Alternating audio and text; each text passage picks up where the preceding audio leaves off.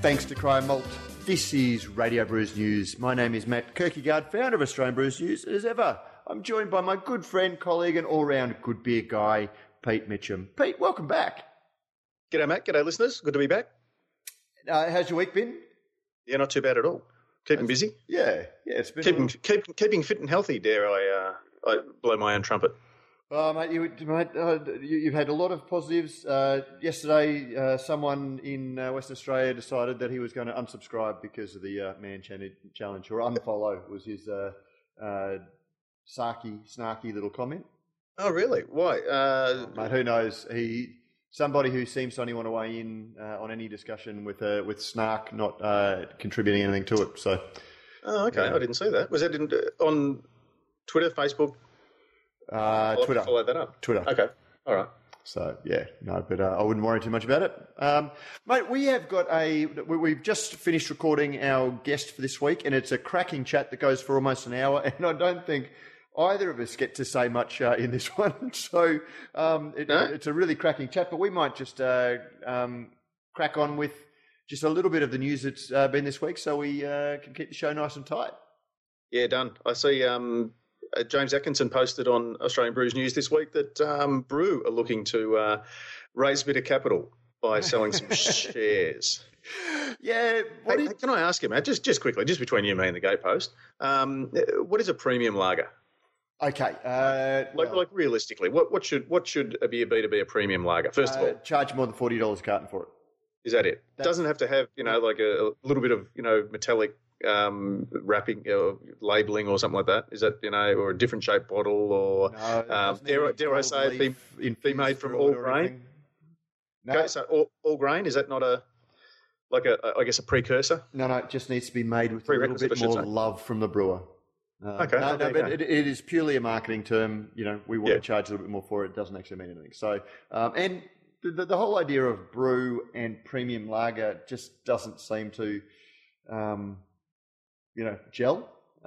It's been around quite a few years and really hasn't sort of, I guess, made much of an impact. There was a little bit of and there was a little bit of impact early on through their marketing, and then they branched off into the Australian draft, which was kind of piggybacked onto a veterans,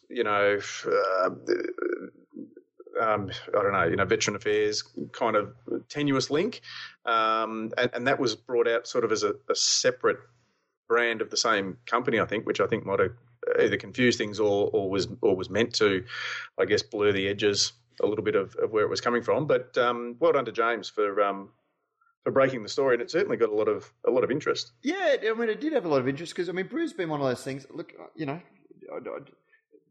don't want to come across as being too much of a shit canner or anything like that. I mean, Brew's been one of those things that seems to have pandered to a certain demographic. This whole Buy Australian thing, which when you could be buying a bit flag wavy, flag wavy, and the whole thing, chest thumping. And a couple of years ago, they gave away some shares, for if you bought a carton, you got 10 shares, and that they're only ever going to stay Australian. And there was a bit of the interesting thing, and it's something that we need to dig a little bit deeper into, was they tried to list a couple of years ago, but the ASX or the ASIC wouldn't allow them to register because they wanted to keep the share register Australian only, and obviously you can't do that because if you're a public company, anyone can buy the shares, subject to foreign takeover, but technically anyone can buy the shares. And how do you become a public company and stay 100% Australian owned is one of the things that they're going to battle. But the other thing that I found very interesting, Prof, is if they get the full subscription, if they sell all of the shares that they want to, it values the company at $120 million. By selling $500,000 worth of beer each year. And they haven't. They must own some very, very, very expensive stainless steel. Oh, wait a minute. They don't actually own any stainless steel, no. And it seems to be an odd little model that they come out from. Look, they also did something a couple of years ago where it was essentially like a franchise model where you could buy into the company and get a sales distribution area, but obviously nothing came of that. So they have tried a couple of different things, and now they've got distribution in China that is going to guarantee them, millions and millions of dollars to justify this, valuation. But look, Prof, I'm just going to put it this way: Mountain Goat, which sold, it was this year, wasn't it, or was it last year? Time flies. Yeah, early this year. Yeah, early this year. Now, depending on the best figure that I've got for Mountain Goat is somewhere around $50 million, and that comes from the Asahi annual report because they had 47. 47. 47 to 52. Yep. Somewhere around there. Yeah, and they sell a lot more than $500,000 worth of beer. They have a very, very strong brand. True, they don't have a speculative distribution deal in China, but yeah. One of those things, I was thinking of a little aphorism, and I was going to say a fool and his money. That was the first one that leapt in my mind, but what I was going to say was... Caveat emptor was exactly what I was looking for. But if the first one fits, listeners, wear it. But on the same business of beer note, yesterday we had the story, Gage Roads to buy back Woolworths shares. Gage Roads, the brewer of the champion beer at the Australian National Beer Awards and winner of quite a number of... and a trophy at the CBIA as well for the same beer, for exactly. Little Dove. Yep, doing very well. They have announced that they are... And again, Prof, we probably need to get someone who's got a background in business and finance to really step us through this one. But it looks like their staff are getting... the chance to buy some shares. There's an underwritten share release, but effectively it's going to allow them to buy back the Woolworths shares, which are only worth about 1.6 million anyway. So yeah, again, it's valuations and all of this money side of things probably need some expert to talk us through it, and we might even get onto that for next week to find out a little bit more about it. But yeah. So 25% of the company cost Woolworths around about 1.6 million plus another 800,000 from memory way back in 2009. They're buying that back. They're going to be 100% owned. They're going to scale back their contract brewing, their lower value, lower margin contract brewing, and focus more on the beer, which obviously the beer making side of things, they're doing quite well, judging by the gold medals. Yeah, exactly. Yeah, I think Aaron Geary's got a pretty good handle on running a pretty clever team, I think, in terms of creativity versus, I guess, marketability. Like they're not, they haven't made any beers that are sort of over challenging for the entry level drinker. But what they have made is up to this point, in my humble opinion, pretty reasonable standard. Golden ales, pale ales, IPAs. Yeah, I mean, Gage Roads is one of those brands. Again, I've got a real soft spot for Gage Roads because back in I can't remember exactly when they founded, but in the early 2000s, before we saw the great expansion of craft breweries, it was one of the ones that you could get in the bigger chains. But then, yeah, exactly, it was there for a couple of months and then would fall off the shelves or disappear. And it seems to be a brewery that they were quite ahead of the game. They created a large brewery probably before there was demand for their product. They were based in West Australia, but they were supplying a national market. So they had a big brewery that had capacity beyond demand. There wasn't the transport infrastructure to get beer over this side of the country in the volumes that was needed. In the early stages, yeah. And because of that, I've always felt that their brewery has been a little bit ahead of the market, and consequently, because they're a privately listed brewery, and they need to, they've got the pressures that come with that. They can't just have their own strategy. They've got shareholders who get to have a say. They've never really been able to find a strategy and stick to it, or they've never had a strategy that they've stuck to for whatever reason. So, I really hope that for their sake that this allows them, they're making great beer, that, they're able to find a strategy that gets their beer out, and that they can really get that traction in the marketplace to see them prosper. Best of British luck to them. Are you going to be buying any shares, Prof? I'm not really a dabbler in the share market, but of those two, I think I've worked out where I would send my hard-earned if I had to. Yes. Well, I mean, it's only around about 6 cents a share, I think. So I'll giddy up. Yeah, you could buy yourself a couple of thousand and sort of say, yes, I've made a big play in Gage Roads. I've got 10,000 shares. Yeah. Oh, well, we might try that. Any more news, Matt? Yeah, mate.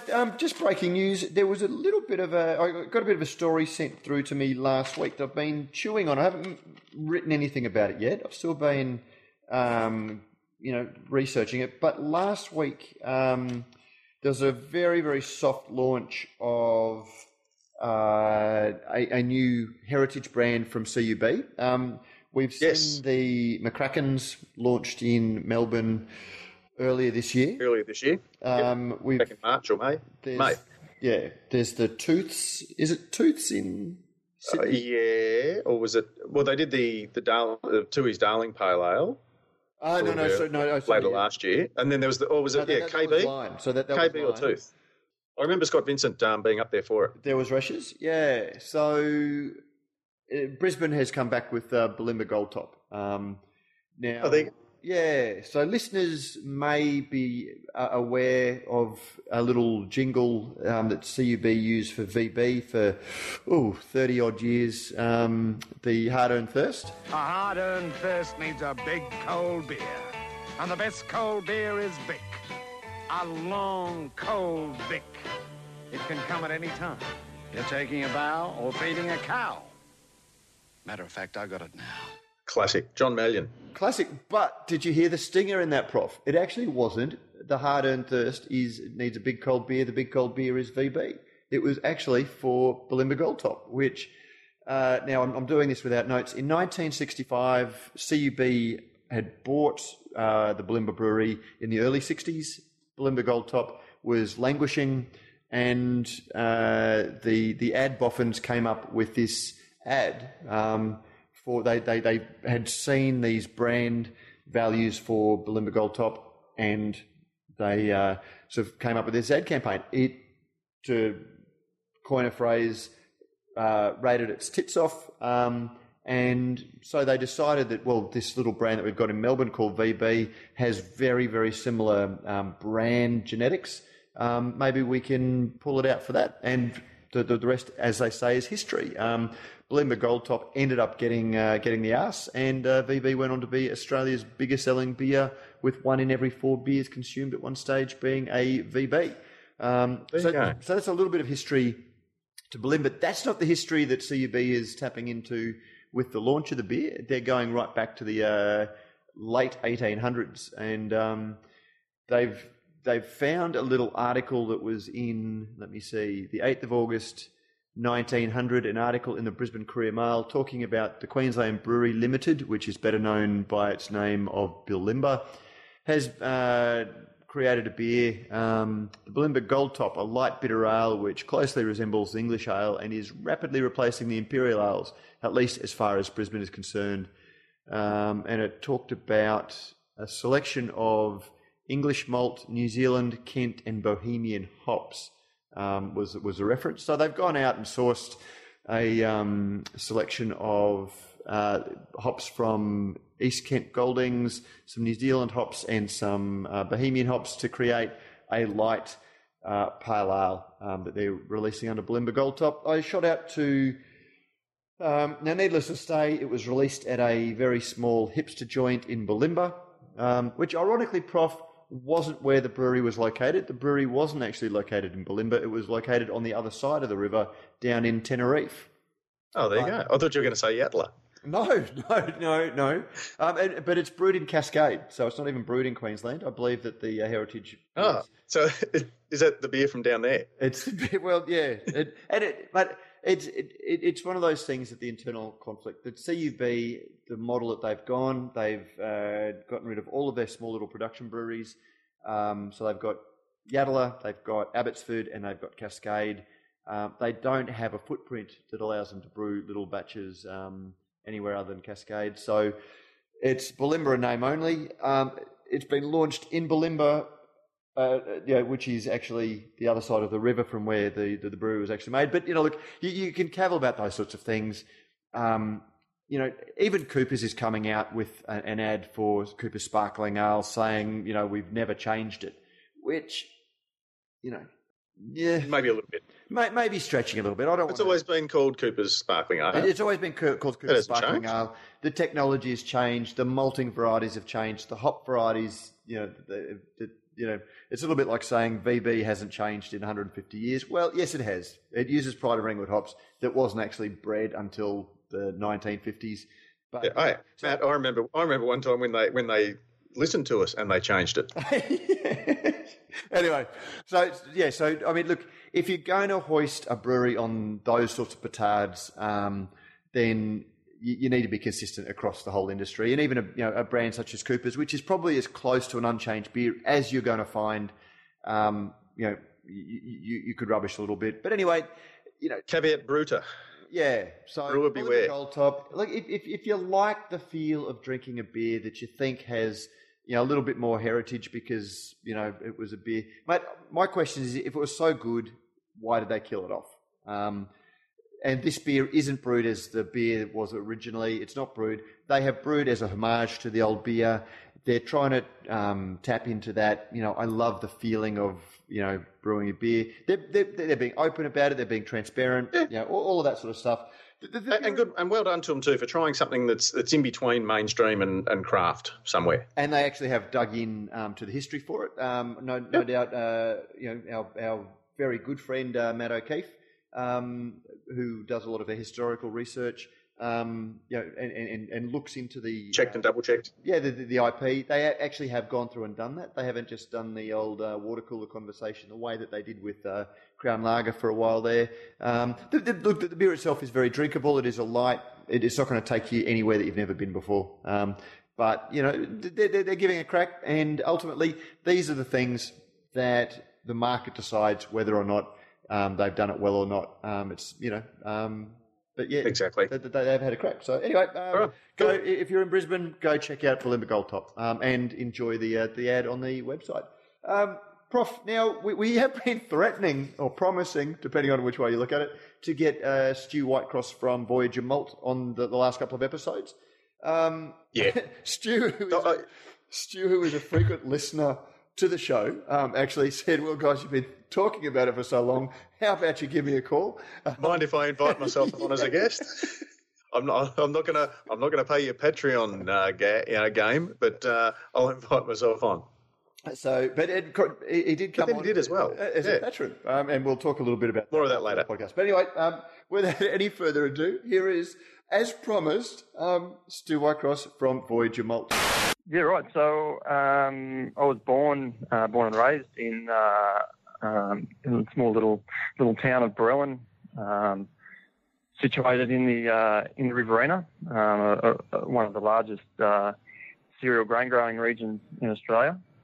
And I grew up there on a family farm. We've been growing a lot of cereal grains there for about 3 generations, and before that, my family were growing cereal grains down in Victoria.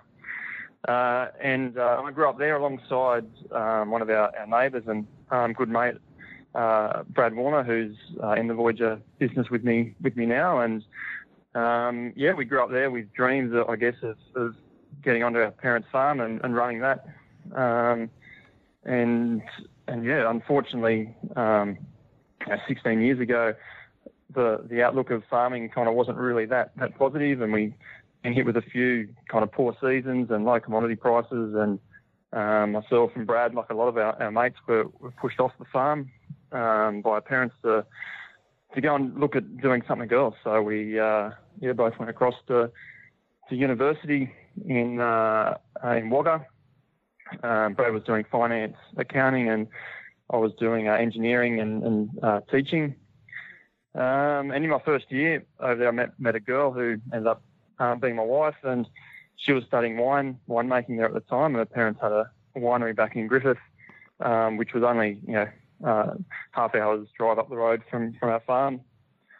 And I guess in an attempt to try and impress her and her family, I decided to start learning a little bit more about wine. I was certainly drinking a lot of wine at uni, but it was more in the more Goon Sunrises than anything kind of too special. So in an attempt to try and impress her and her family, I thought I'd better start learning a little bit about wine. And she certainly helped me to get a bit of appreciation and start, I guess, building my palate. And what I was kind of learning there, I was putting across into beers. Certainly wasn't something I was doing down at the local commercial hotel in Barellan on a Friday night with the footy boys. But in the comfort of my own lounge room, I was, tasting beers and selling them. And once I come across Little Creatures Pale Ale, I was really just blown away, basically. And like a lot of other guys, it really just was an epiphany beer for me. And after I tasted, one of the very first things I thought about was, I need to know how to make beer like this. I wasn't really making beer at the time, but I think in the bush we're kind of have this culture of do it yourself. We kind of don't have a lot of services and a lot of facilities, and that kind of mentality we kind of apply to a lot of things. I mean, at the time I was making our own sourdough bread. We don't have a bakery in our town, or so things like bread and cheese, salami. We do our own salami as well, and our own meat on the farm. And beer was just another thing that I kind of, after I had Little Creatures Pale Ale, I was like, I've got to learn how to make beer like this. And that started an obsession basically in the last 10 years. Has really then led myself and Brad to starting Voyager Craft Malt. And Brad's been a good mate the whole way through it, and we've got a fairly friendly, competitive friendship. So once I was making beer, he kind of jumped on board and thought he could make better beer than me, and we kind of just been pushing it to the limit ever since, basically. And we've the last 10 years probably been a bit of a blur. Actually, it's been nothing but brewing and beer-related travel and a few trips to Europe and the States, and it has been a bit of a whirlwind the last few years, that's for sure. Well, but can I ask how old you are? It sounds like you've crammed a fair bit in for blokes. It still sounds fairly young. 33. Okay, yeah. So you're in your early 30s. But talk to us a little bit about how you've discovered Little Creatures, but you've also been punted off the farm by your parents. Obviously, they weren't sure what the future for the farm was. Did I understand that correctly? Yeah, definitely. So I was given 50 acres for my 12th birthday, and whilst for the listeners might kind of be thinking how fantastic that is, back at the time you probably could have argued quite heavily that there was probably a form of child abuse, I think, with the drought and a few other things that were happening. But I guess it was a way of my parents not having to pay me a wage when there was a poor season or a drought, and not having them to kind of fork out wages when they didn't have the money to do so. But more so for me, it was just such a great learning and process and education of farming. I remember the very first year I got it, it was a great season. Commodity prices were high, and I had some wheat in there, and I think I grossed about nearly 10 grand off it. Which was it was a absolutely remarkable season, and I was 12 with a lot of money. Yeah, exactly. And looking back now, I had absolutely no idea what I spent it on, but I blew it all on toys and lollies and whatever else. And the next 3 years, I didn't pull anything off it at all. So it was certainly a reality into the the highs and lows of farming. And it's been a great little experimental kind of project for me as well. So I'm constantly, I still work on the farm, and still, grow grain and it's predominantly barley now, but a lot of cereal grains in that paddock. And it certainly allowed me to experiment and grow styles that or varieties that I want to brew with myself. And things have kind of turned around a little bit in the last few years. I think we're starting to, we've got still a long way to go, but I think we're starting to build a bit of an appreciation of farmers and the risks and sacrifices that they make. And I think we're starting to recognise that and look after them a little better. It's certainly a lot of the mates that were booted off the farm by their parents have now gone back there, and we've got some of our really good mates that we're buying grain from now that myself and Brad grew up with and went to uni with as well. So times are changing, I think, and I see what we're doing at Voyager is really pivotal in being able to kind of educate consumers about what happens out here in the bush and farming practice, and particularly that of small farming or small family-owned and run farms rather than the big industrialised cropping kind of entities that seem to be coming in and buying up a bit of the land. So talk to us about that. You've gotten into craft beer, but at the same time you're not actively working on the family property, but you've got this little parcel. What was the thought process that got you thinking, well, I've got this background in grain, maybe there's something that I can do in that side of the brewing industry? Yeah, it was. It kind of wasn't as evident as I mean, I was back when I was brewing, home brewing in my shed here. I was doing it, brewing basically every day of the week. I'd fully designed an automated system, which meant I could run the little brewery from my phone when I was out on the farm or teaching in the school. And I had about 40 corny kegs and a massive cool room and 10 taps in there. And I was doing a lot of brewing. And I was sourcing ingredients from all around the place. And never once did I really think, at the same time we were harvesting barley and we were planting barley and growing really good quality malt barley. I never really kind of once thought, I'll take some of that and malt with it and then brew a beer. I've had a lot of people ask questions and say, look, is this your own barley from your farm? And it was kind of always, no, it's got to be malted or something like that. And that was kind of really it. I guess I was just so obsessed on making beer. And the farming side of things had always just been a bit of a faceless commodity. We'd grown it, we'd sell it, and that was kind of, we had no idea where it went after that. So we'd really lost that connection. So it was kind of, looking back now, quite kind of strange that I never really drew that connection. And it was really a trip to Germany. I was sitting in a small little brewery over there, and they were talking about, this is where our barley comes from, and we're looking out the window at a barley crop there, and kind of thought, I just had this light bulb moment, and I started right from there. Started getting more interested in the malting process, and the more I kind of explored that, the more I kind of thought about, this is something that I think we could probably do. One of the steps in getting there, and it's a bit of a feasibility study that we ran, was myself and Brad got the Barellan Beer Project up and running. I'm not sure if you guys are familiar with that at all. It's not ringing any bells. Oh, you're aware of it. So what I missed the name of it. The Barellan Beer. Barellan Beer, yeah. So Barellan's not small little town. Myself and Brad both grew up in, went to school. About 300 people live there, and the main industry in the region is barley growing, and not many people kind of really realise that. They drive through all the barley fields, they see all the silos, they see all the trucks at harvest time and the headers, and they do think, lots of barley's grown here, but they never really make that connection in terms of, where they go. So we kind of thought that we as part of trying to generate a bit of publicity for the town, we'd look at starting a craft beer project. We crowdsourced it. We set up a non-for-profit community organisation, and we tried to raise $15,000. And we basically said to the community, look, you guys put some money in.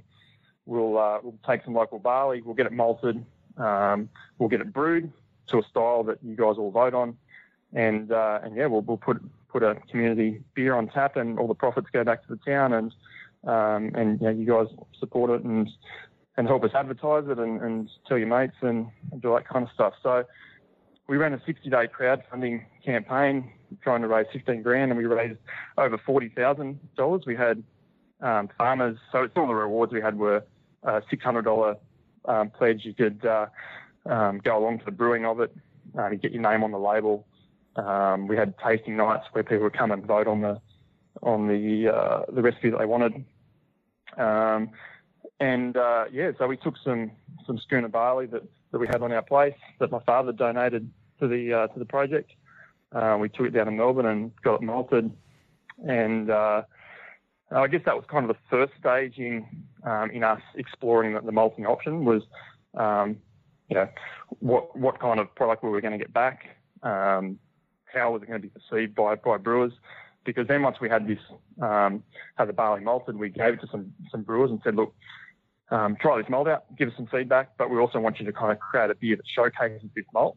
And at our recipe tasting night, if it gets voted on by the people of our town, then we want you guys to brew it for us. And the feedback we had the whole way through the process, so the feedback from the maltster talking about this is some of the best barley I've ever seen, and I want to buy it myself. The brewers that we're giving it to were saying that we need more of this stuff. Not only is it performing really well for us, but it's got a great story we can tell, because we can tell our consumers the exact page it come from, who the farmer was, all those kind of things. So which brewers was this? Were these craft brewers? Was this craft brewers, or was this the large brewers who were saying this?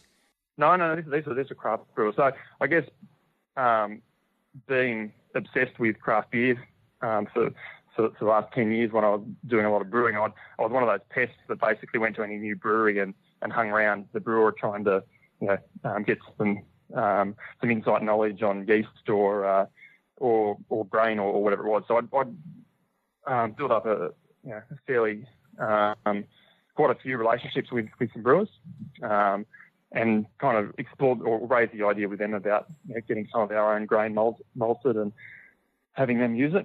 So we had Craig over at the Thirsty Crow in Wagga, one of our local breweries. We also had Matt Hogan up at Hope Estate, who you guys had on there recently. Yep. Who about Richard Watkins over at Bent Spoke, had some of that first batch of malt as well. And then we also had a few other home brewers and whatever else that helped out in terms of making up some of the recipes for that project. But I guess the Barellan Beer Project was really getting some interest and was going quite well. But in the background of that were myself and Brad kind of doing the numbers and really evaluating whether an on-farm malt house was feasible. Because at this stage, the contract option, getting stuff freighted all the way down to Melbourne and then back again, was really taking any margin out of it for us. And it also didn't really give us the flexibility and control in terms of being able to follow the barley all the way through and make some changes during the actual malting of it. So it was kind of the first stage in opening up the malt house. But the Barellan Beer Project, it's still going today. We are regularly getting batches done, and the profits go back into town and still uses Barellan barley. And we showcase a different grower from the region every year from Barellan, and there's a bit of friendly banter that happens in at the pub and the club at Barellan in terms of farmers saying that it doesn't taste as good as it did when their barley was in it and whatever else. But it's been a great project. And look, it is really small scale. There's not a lot of money to be made in it, but the real value is in the tourism that we're getting to our town, and the value in people that are now realising and making that connection between guys out in the bush growing barley and going into craft beer. So we're getting contacted on Facebook through Barellan Beer of people that are travelling down from Sydney or up from Melbourne just to taste the beer, because it's only available on tap in Barellan. It was one of the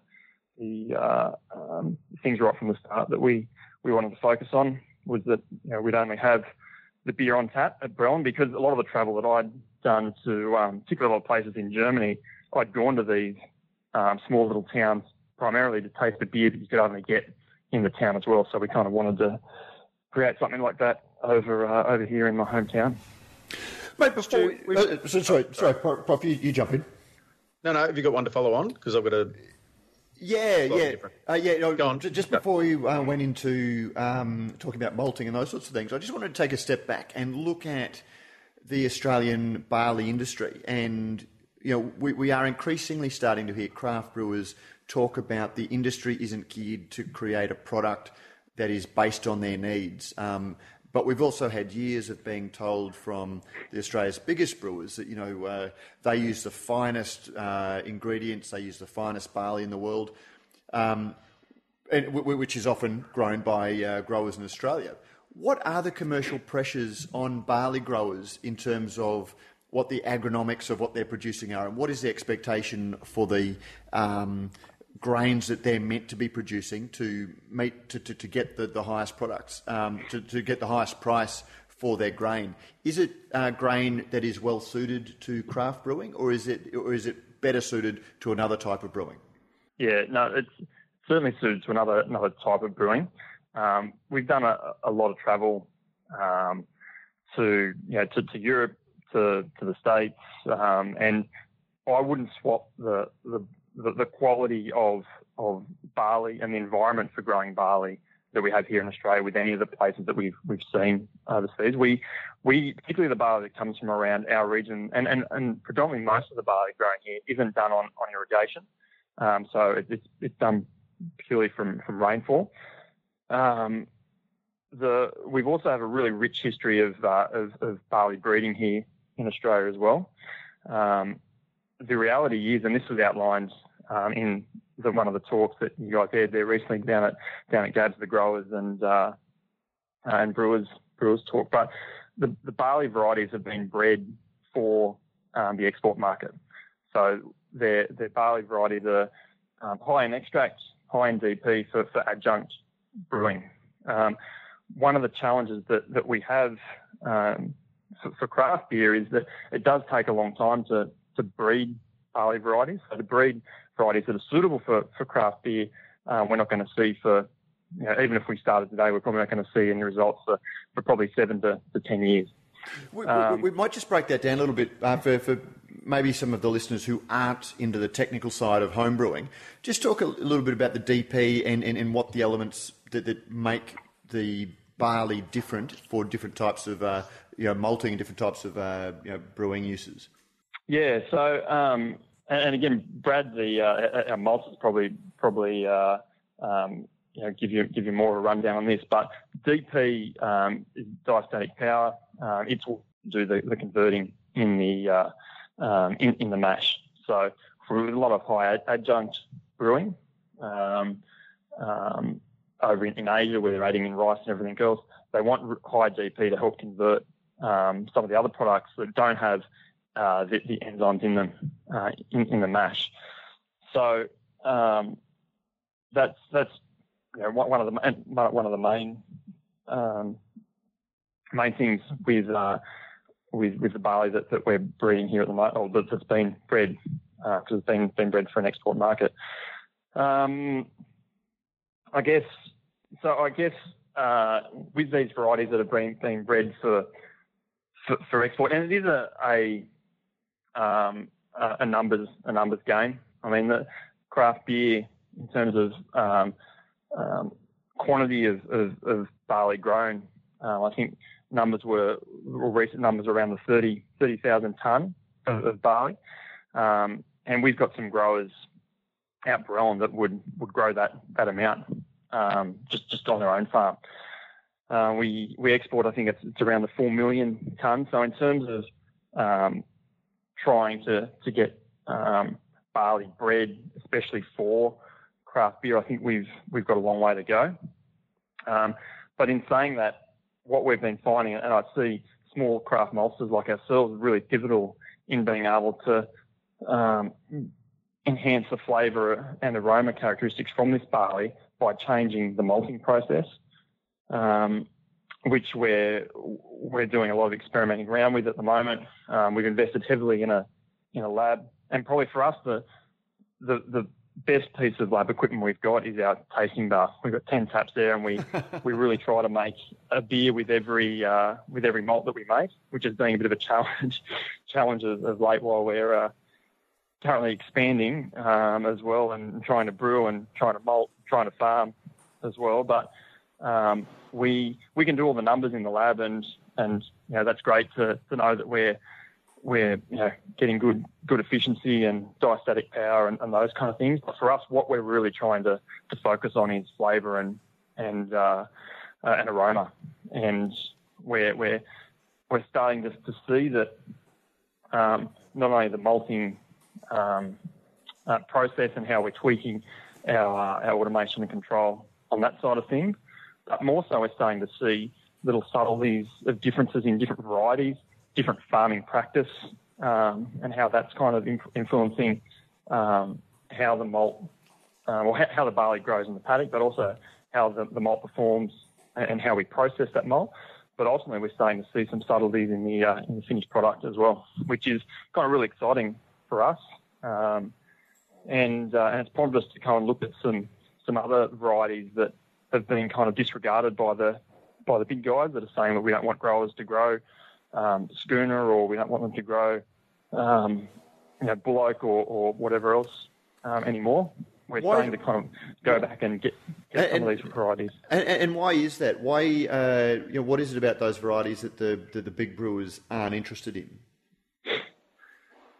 Look, I think one of the things is because we just a sheer numbers thing, because of the amount of product that the big guys malt, they need to kind of get a stack average. So they need to get grain that is grown from everywhere, basically, so that if there is a poor year in Victoria or a poor year in WA, they're not going to leave customers short. So our barley, once it's harvested, at the moment, most of it's going into Voyager. Previous to that, once it was harvested, it would go into the town silos. And that holds, I think it holds a couple of 100,000 in there, a tonne. So it then gets mixed up with all the other growers' barley as well, if it makes the malt great. And then from there, it gets trained. So all these little tiny community silos, it all then gets thrown on and mixed in on a train, gets taken down to the malt house. So they're using a wide variety of growing regions, and that helps them kind of level out and get this stack average in their malts. One of the things they want to try and do is keep the varieties very similar, so they're not having to blend or having to process at one of the town silos, having to have bunkers for 8 different varieties. So they're really trying to streamline the amount of varieties that are grown. So it's fairly homogenised is essentially what I'm hearing, that they just want a very homogenised product. Yeah, and look, the farmers are also they're also fairly involved in the barley breeding process as well. So the varieties that are being bred aren't just in terms of processability and extract potential and DP. They're also looking at varieties that are less disease susceptible, higher yield as well. But a couple of the issues that we're finding, particularly on our own farm, is that varieties such as schooner, which they're saying it's more disease susceptible and lower yield and whatever else, that's taken on an average from a wide range of growing regions. So schooners performed really, really well for us for the last 20 years.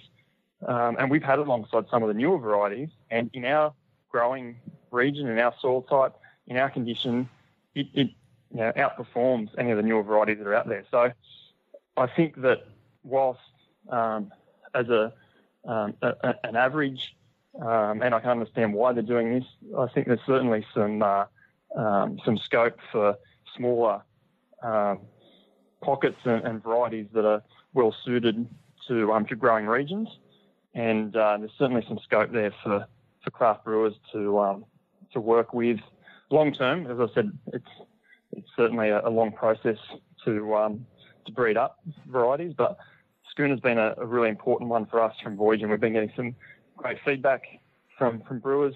We're certainly seeing some differences in the malt house and also in some of the beers we're making with schooner, and it's something that performs really well in our area. We know that it doesn't perform really well in other regions, other areas, and that's why farmers are going away from it, and why the big guys are saying, look, don't grow it because we're not going to buy it. It's interesting, us, though.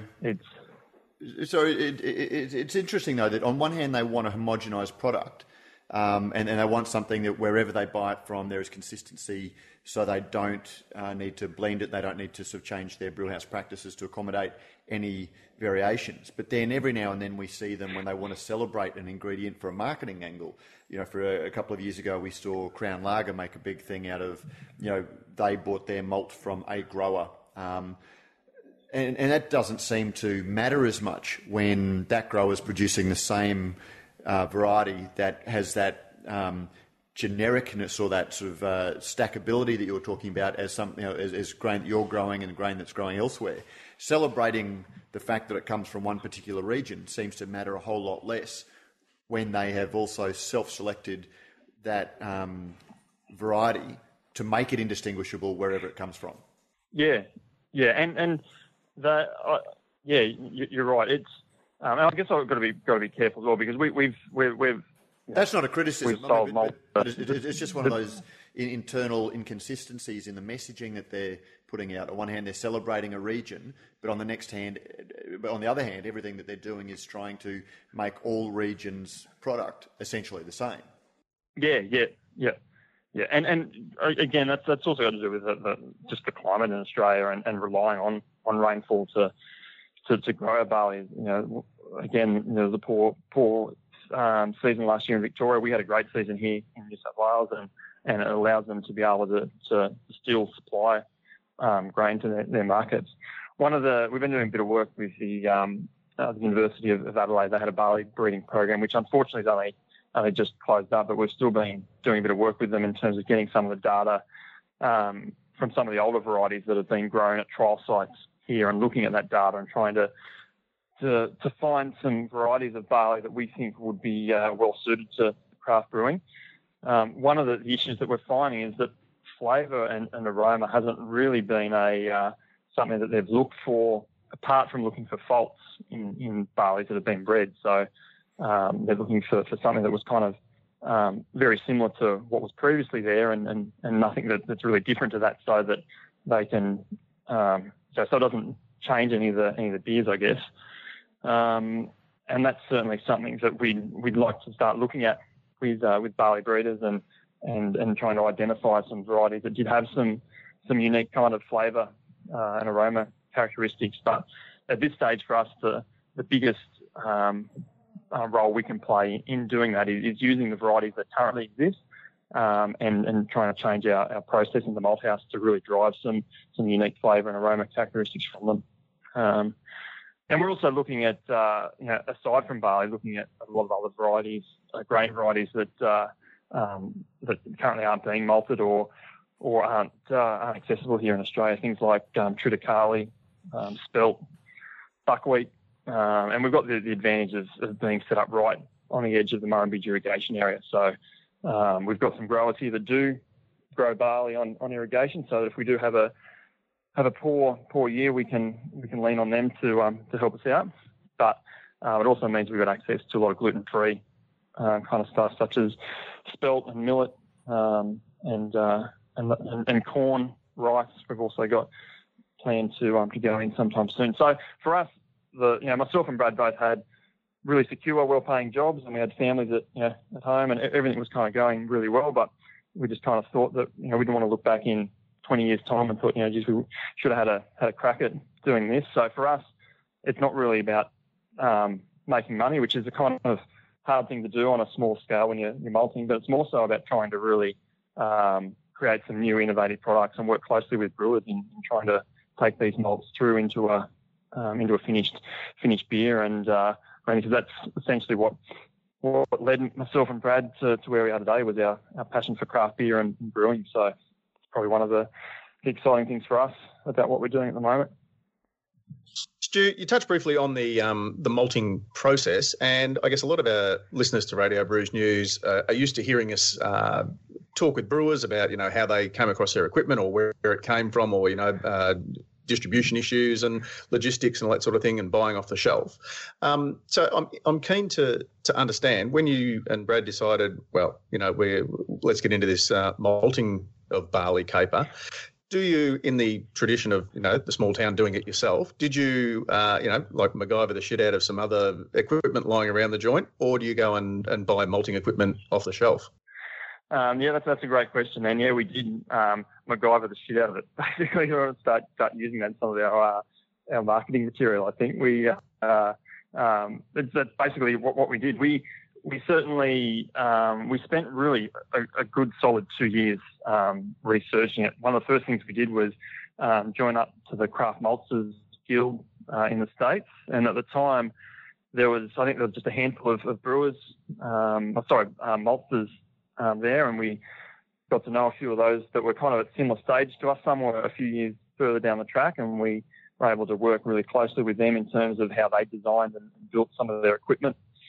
Now I think they're up well over 120 craft maltsters in the States. So it's something that's really starting to kick off over there, and we're still a member of that guild, and we're able to share some of our designs and knowledge back with them. But we did a lot of travel. We looked at a lot of equipment. Unfortunately, all of it that we looked at was basically designed for big industrialised malt houses, and there's an economy of scale as well with malt, and that's why you don't really see any malt houses smaller than 10-20,000 ton per year. So there's an economy of scale there in terms of the huge energy requirements required to malt, to kiln, the water that's used, and everything else. So there was a couple of times when we were looking at the cost of the equipment and just how big it was, and kind of thought, either we can't do this on a small scale, or if we're going to do this, we've got to bite the bullet and go big and put in a 20,000 ton malt house, which then kind of got us away from the whole single origin, the ability to be really flexible and innovative with a lot of different product lines, and work closely with brewers to run through a single ton batch for a malt, for a beer that they're doing. And I had a background in engineering as well, so I spent a lot of time kind of designing things up and looking at systems that might work. If we wanted to purely just floor malt, we could have done it. But myself and Brad, growing up on cereal grain growing farms, have done enough shoveling of grain to know that the romance is soon going to wear off fairly early. Very quickly. Yep. And we also weren't going to get the consistency and the repeatability that we needed. Or we didn't feel confident in being able to get that in floor malting. So we spent a lot of money in research and development, built a couple of prototypes, finally got something that we were happy with. And then the issue that we had was really around kind of expanding and also remaining small enough that we could still use single origin ingredients and not have to blend varieties like the big guys. But also try and do that economically in terms of efficiency from a heat source during kilning. And we kind of ummed and ahed for a while about whether we do it, whether we wouldn't. And then one day we kind of discovered a biochar facility in the Riverina. It's such a diverse agricultural region, and they're mostly wine grapes, cereal grains, rice, cotton, stone fruits, a lot of nuts. And one of the things that there's a lot of is agricultural waste or biomass products. So rice hulls, which a lot of brewers would know about, is a big waste product. We've also got things such as walnut shells, the stalks from cotton, the seeds and grape mark from wineries. And the biochar facility, what it does is it converts it into charcoal, and that charcoal is then used as a highly rich organic fertilizer. So we discovered this biochar facility just up the road from where our farm was, a little place called Whitten. And we were obviously interested in using some of the fertiliser on our crops, but the thing that really interested was harnessing the heat source that was created during the biochar production. And it's extremely clean process. There's no smoke emitted or no emissions throughout the process at all. And we then had to work really hard on designing some equipment that would enable us to fully harness this heat source.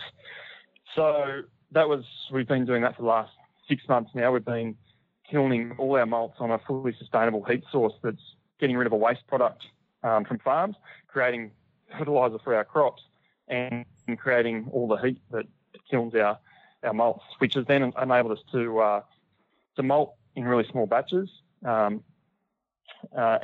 offer it directly to brewers for a price that's fairly pretty much on par with what they're paying for their malts already. So it was kind of a really unique opportunity that we took and kind of never really looked back. So yeah, a lot of design, a lot of engineering in not only the malting side of things, but also in making it talk and link up with the biochar facility. Been really lucky that there's been a stainless steel manufacturing place in this kind of agricultural hub where we're set up, where the biochar is. There's a fish farm there as well. There's wine tank storage. There's hardwood timber forestry or forestation. There's another fertiliser place. It's a really great little hub, and for us being able to utilise the stainless steel manufacturing place that's on site there to build some of our equipment. We did all our own prototypes and the design work, and then once we're happy with it, we kind of gave it to them and got them to pull the trigger on our bigger systems. And the other advantage is that we're able to utilise a lot of the steep water that we use throughout the malting process that goes straight back onto the crops to irrigate them at the moment as well. So it's been really great for us to take some of our sustainable agricultural practices that myself and Brad on our family farms grew up with.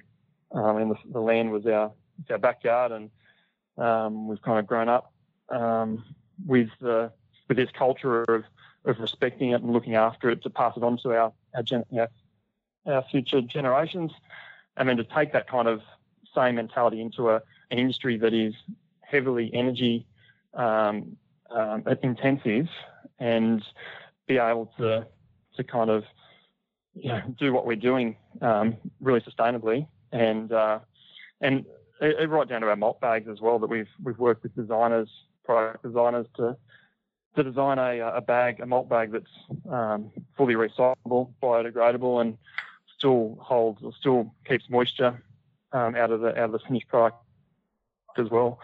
Is something that we're really, really proud of. And Stu, you touched briefly there on growing some grain that will possibly be useful for gluten-free beer. We spoke to Ben Weymouth a little while ago, and I remember speaking to him when he was at O'Brien's and saying that they had to basically kiln all of their own sorghum and millet because there just wasn't any local stuff available. Are you kind of, I guess, filling a niche there and getting a few celiacs a little bit excited? We've certainly got plans to. We would have thought that would have been up and doing it by now.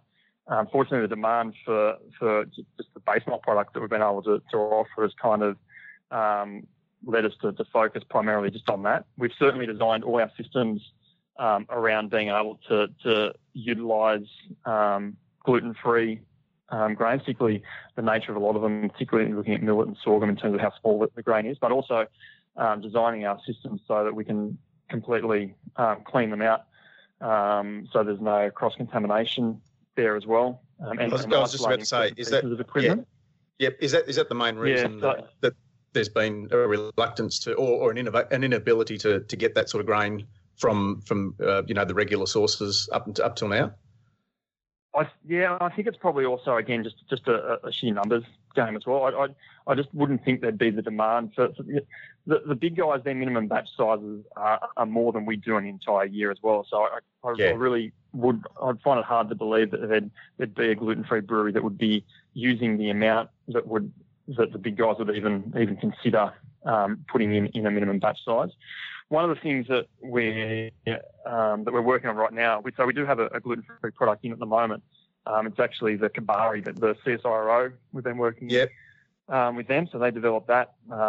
It's really taken off in Germany. Actually, I've got to be careful. It's not gluten-free in Australia. In Germany, it's gluten-free. In Australia, it can't be called gluten-free because there's something with the terminology or the description of what is gluten-free and what's not. So, but at the moment, we've got that barley in being malted right now for them. It's certainly it's looking really good. Some little trial batches that we did of it, and it's come up really nice. And that's certainly something that we'd be happy to further down the track get to some craft breweries in collaboration with the CSIRO, of course, and see how that goes. I guess we've kind of been a little bit blown away by the amount of inquiries that we're getting for gluten-free products. We knew that there was, a bit of a market out there, but I kind of had no idea, just how big it was. We've certainly been in talks with a couple of breweries and even a couple of distilleries that are looking at starting up that are primarily just going to be gluten-free businesses and want to just make sure that they're going to have access to a malt supplier before they kind of pull the trigger on that. So we've been working pretty closely with quite a few breweries and distilleries in the gluten-free space, and certainly something we're keen to get into. We've just commissioned another big system, a 10-ton unit, on Monday. So it'll then free up one of our smaller systems then to look at just doing gluten-free grains that we mentioned before, the buckwheat, the sorghum, millet, and hopefully some Kabari. Nice. Mate, talk to us a little bit about the cost of the grains you're producing. Craft beer is almost by its nature a little bit more expensive. Is craft malt significantly more expensive than the stuff that they'd be getting from the mainstream suppliers? Look, we're our prices are on our website. Our base malts are $35 a bag, which is around the $1,400 a ton. We deal direct with brewers, which helps us to get those prices down to that. The big thing for us is the heat source as well, which has enabled us to get prices down that low. We pay the farmers get paid ridiculously well as well. Sometimes that is us that grow it, so we do look after ourselves from a farming point of view, but we've certainly got a lot of other growers as well that we're contracting them and getting them to plant what we want, and we're paying them pretty well to do that as well.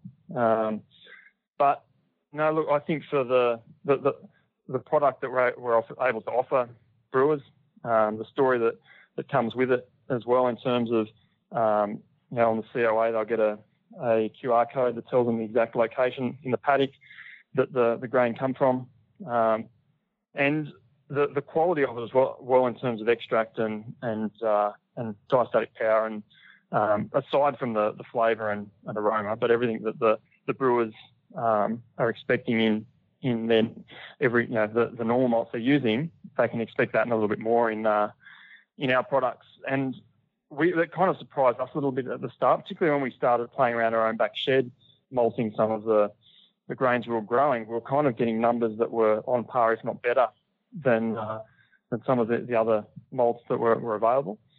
And it didn't take us long to realise that one of the reasons for that is when the malting process is basically taking a grain, germinating it, and then stopping that germination once starches have been modified in there. And you want to try and make sure that they all germinate at the same time and they all stop at the same time. That becomes harder when you're then starting to mix barley grown on someone's paddock with barley grown on someone else's paddock that might have been harvested or sown at a different time, that might be slightly different grain size, that might have been harvested a little more viciously and it's had bits of the husk knocked off, which means it takes water up quicker, which means it wants to germinate faster than some of the other grains. So by being able to take a single origin ingredient that for most part is absolutely identical grain to grain, has then made things a hell of a lot easier for us in the malt house in terms of hitting all our numbers. So for us, it's really about, we can't make great malt without awesome quality barley. And for us, one of the things that's made the process so much easier for us is that we've got really awesome barley that we're able to really pick the cream of the crop from around the region and make sure that we get that uniformity throughout the germination process. So, look, I think that our prices are pretty good. The biggest issue we've got at the moment is keeping up with the demand. So, look, I think that there's certainly some scope there for some other craft maltsters to get on board. We certainly aren't going to be in a position to supply the entire market. We don't intend to, because as I said, once we get there's a level that we'll get to where we then have to start blending varieties or blending different farmers' barley from different regions or different paddocks, and then we then start to lose the identity of the grain, which is really not what we kind of set out to do. So, like the craft maltsters in the States, it's all about fresh, local, and supplying local breweries. And there's, I'd certainly like to think that further down the track, we're in a similar situation to the States, and we've got a lot of breweries using locally grown, locally malted products from local craft maltsters. And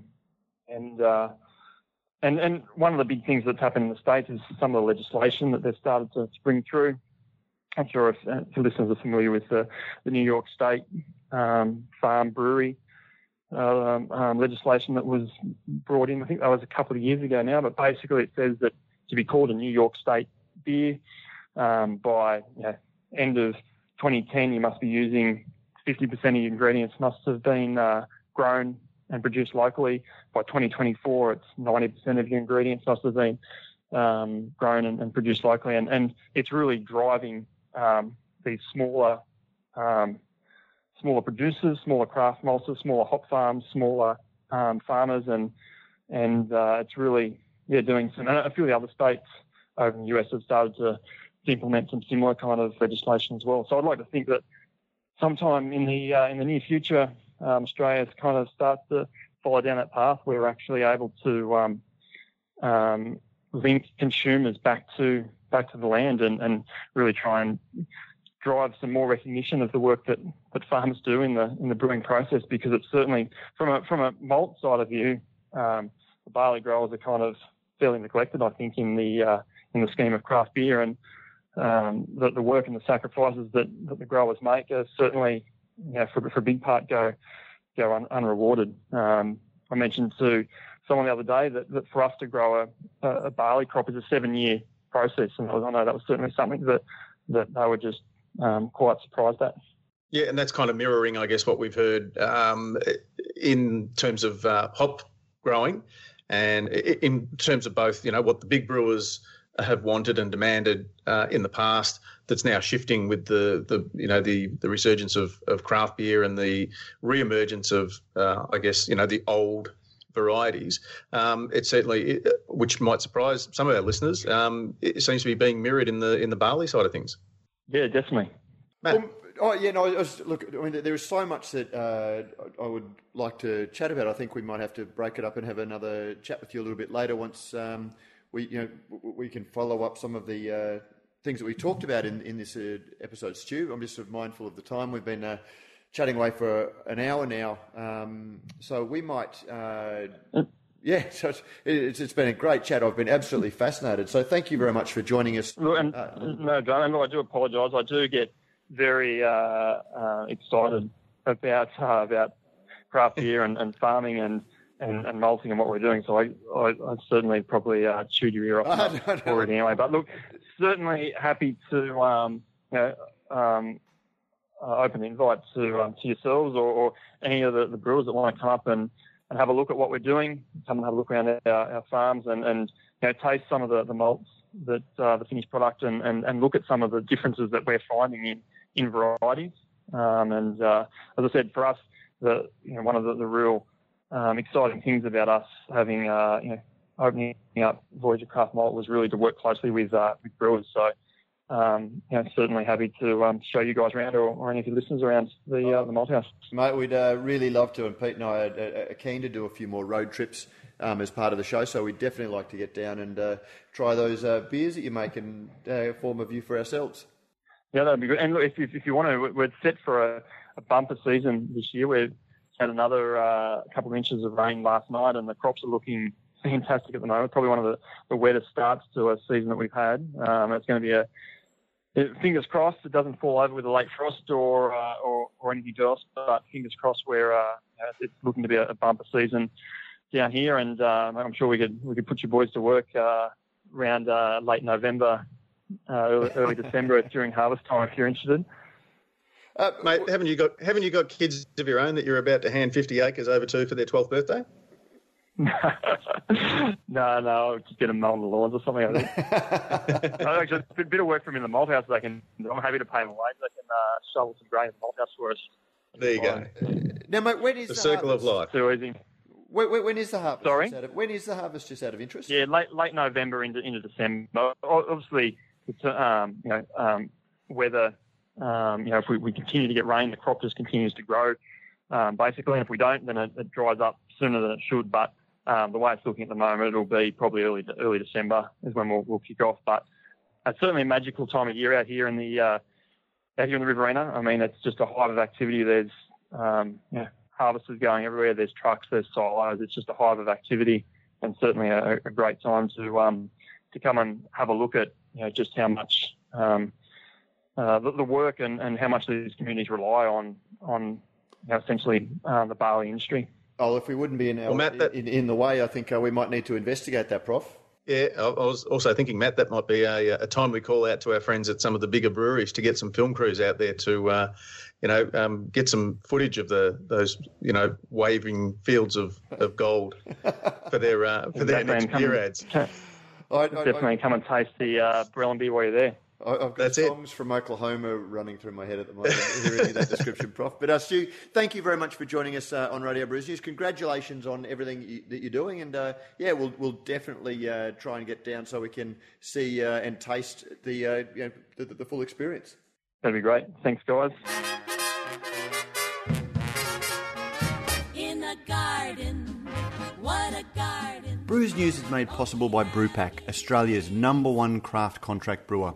With over 100 craft beers and ciders on the roster and counting, Brewpack specialises in offering growing craft breweries a home for their packaged and kegged beer, no matter how crafty. Serious about handmade beers, and with an open-door policy, Brewpack's brewers love having passionate, hands-on partners in the brewery. Thinking about craft contract brewing? Think Brewpack. And yes, we thank Brewpack for not only making a whole lot of great craft beers possible, but also for making this podcast possible. Mate, what a great chat. What a great chat with a really, really great bloke. Really good. And we should point out too, for those, keen-eared listeners, that's Matt's dog snoring in the background, reflects in no way on the interest of the guest or the material presented therein. Oh, can you hear that? I can't hear it. I've got the noise-cancelling headphones and it doesn't have a sort of monitoring thing, so I can't actually hear it. So yes, that wasn't me snoring. Coming through loud and clear. Okay, I'll try and get through. Edit. Good luck with that, Lockie. Yeah, but look, absolutely great chat, and I think, Prof, we've never had it so easy with a guest in terms of just having cracking content. Yeah. Here's a question. Take it from here, Stu. Yeah. I think I asked him the first question, who's Stuart Whytcross, and 15 minutes later I had to break into sort of, because I was itchy. I didn't want to move too far on before I went back to the thing. So great chat, and mate, let's there's a lot of things that we would love to coulda, shoulda, would have done, but I really would like to see if we can't get down there for the harvest and do a little bit of a road trip. Chris McNamara. Well, perhaps the Newey Hunter road trip sort of gets extended and starts in Wagga, and we sort of start off with a a sneaky ale at Thirsty Crow, and then head off to Barellan, and then from there, who knows? Well, I had to when he said Barellan, because there is a suburb, an outer Brisbane or an outer Ipswich suburb called Barellan. It's where the prison is, so it's only known for being Barellan Prison. And when you're talking about bit like Malmesbury in Victoria, okay. Yeah, it's just a youth training facility. Okay, when you're talking about the Barellan Beer Project. You're thinking of toilet bowl hooch. Yeah, made with whatever sugar you can get in. You throw some bread, orange juice, all that sort of stuff in, and it's not a mark for anything. So that was what, if I sounded a little bit, dumbstruck. Yeah, dumbstruck. Huh? Yeah. Just say that again. But you're throwing bags of malt over the prison fence to see what the lads can do with it. I don't know if we've got any listeners inside, but if you do, shout out, listeners. Please send us an email. Don't come and visit, but unless anyway, probably best not go there. But anyway, cracking great yarn, and let's look into it. Chris McNamara from the CBIA took us up on our offer of heading down to the Newey, and had the suggestion that maybe we should enlist our good friend of the program, Corey Crooks, to see whether we could do a Radio Brews News live in Newcastle. We could. Yeah. Radio Brews News, from the podcast from the pub over dinner, maybe. Oh, and that can be the start of our road trip. So we'll look into it. See what we can come up with. But no, great chat with Stu. And now moving on, not too much in the way of cards and letters this week. Prof, have you heard anything? Obviously a lot of great chat about your man challenge. Yeah, lots of feedback, and I'll put that into a bit of a piece for next week. Elsewhere, as we said, Stuart Whytcross has just come on as a patron. Prof, I've been really overwhelmed, I have to say, by the support we've had for the patronage and the Patreon program. I've decided, though, that I'm actually going to close down the Patreon side of it.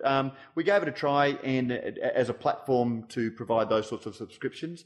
I haven't been entirely overwhelmed with what they provide in terms of the service. And not only that, but it's they don't let you do it in the local currency. So, if people are signing up for $10, which is okay, it's signing up for $10, thinking that it's 10 Australian, and it's $10 US, and no one's had any complaints about that. No one's actually complained, but when it starts getting up to $13, $14, that's more than I would expect any listener to chip in. It's great that people have been willing to do it, but I don't feel comfortable doing that. So, listeners, obviously the guys that have come on as patrons, I'm going to be flicking you an email just explaining this decision. I'm going to close it down before you're charged this month, but we're just going to go through a standard subscribe model with PayPal. So we can just go through. You can click the link. You just get charged a monthly $10. It'll be $10 Australian. The fees will come out from that. Any of the PayPal fees will come out from that. So we get slightly less, and then you can unsubscribe at any time, listeners. So patrons, thank you very much for giving it a go. Thank you very much for what was greater generosity that we actually intended. But if anyone is listening to the show, maybe you've been a little bit reluctant to become a patron or subscribe because of that patron model. Hopefully this gives you the reason to do it. Same deal, $5, $10 subscription, or there'll even be just an out-and-out one-off donation if you'd like to. If you're a $10 executive producer subscriber, you get to name a guest that you would like to and come on and ask the questions of that person yourself. So that's there we go. We might sort of play the money theme song. Don't forget, we do have a range of merch that we're going to expand. We do have the quality, consistency, balance and style T-shirt, and I've got to get one of those for you. We've also got the novelty hops, hype, and Brett novelty hops and hype T-shirt for those who want to show that you're into the wacky stuff. And we've also got a new one coming up that's malted. For those of you who are really into your malt, which is probably a nice one to launch this week on the back of the malt. Voyager Craft Malt. Yeah, exactly. Now, have we got any? That's cards and letters. That's our plea for money. Anything else that we meant to do regularly? Have you got a pot shot that you'd like to take this week, Prof? No, not this week. No pot shots. No, we'll cover it for next week. So, don't think we've got any other formalities that we need to go through. No, let's let them get away. Had a good feed this week, so let's leave them wanting more, Matt. Absolutely, Prof. Mate, always good to chat, and look forward to seeing who you've got teed up for us, or to see who emails us. Who invites themselves next week on the show for next week. Good to chat, Prof. Cheers, listeners. Cheers, Matt. See you next week.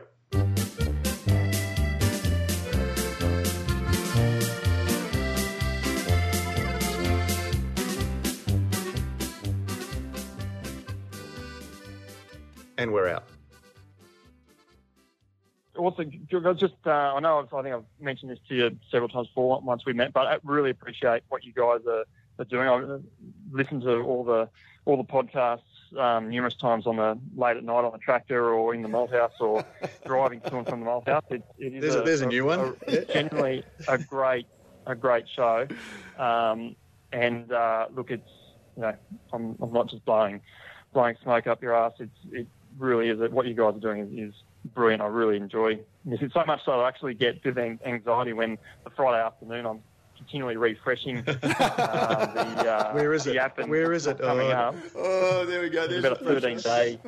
All right. Yeah. Let's put it right on us. So no, look, really appreciate what you guys are doing and really enjoy it.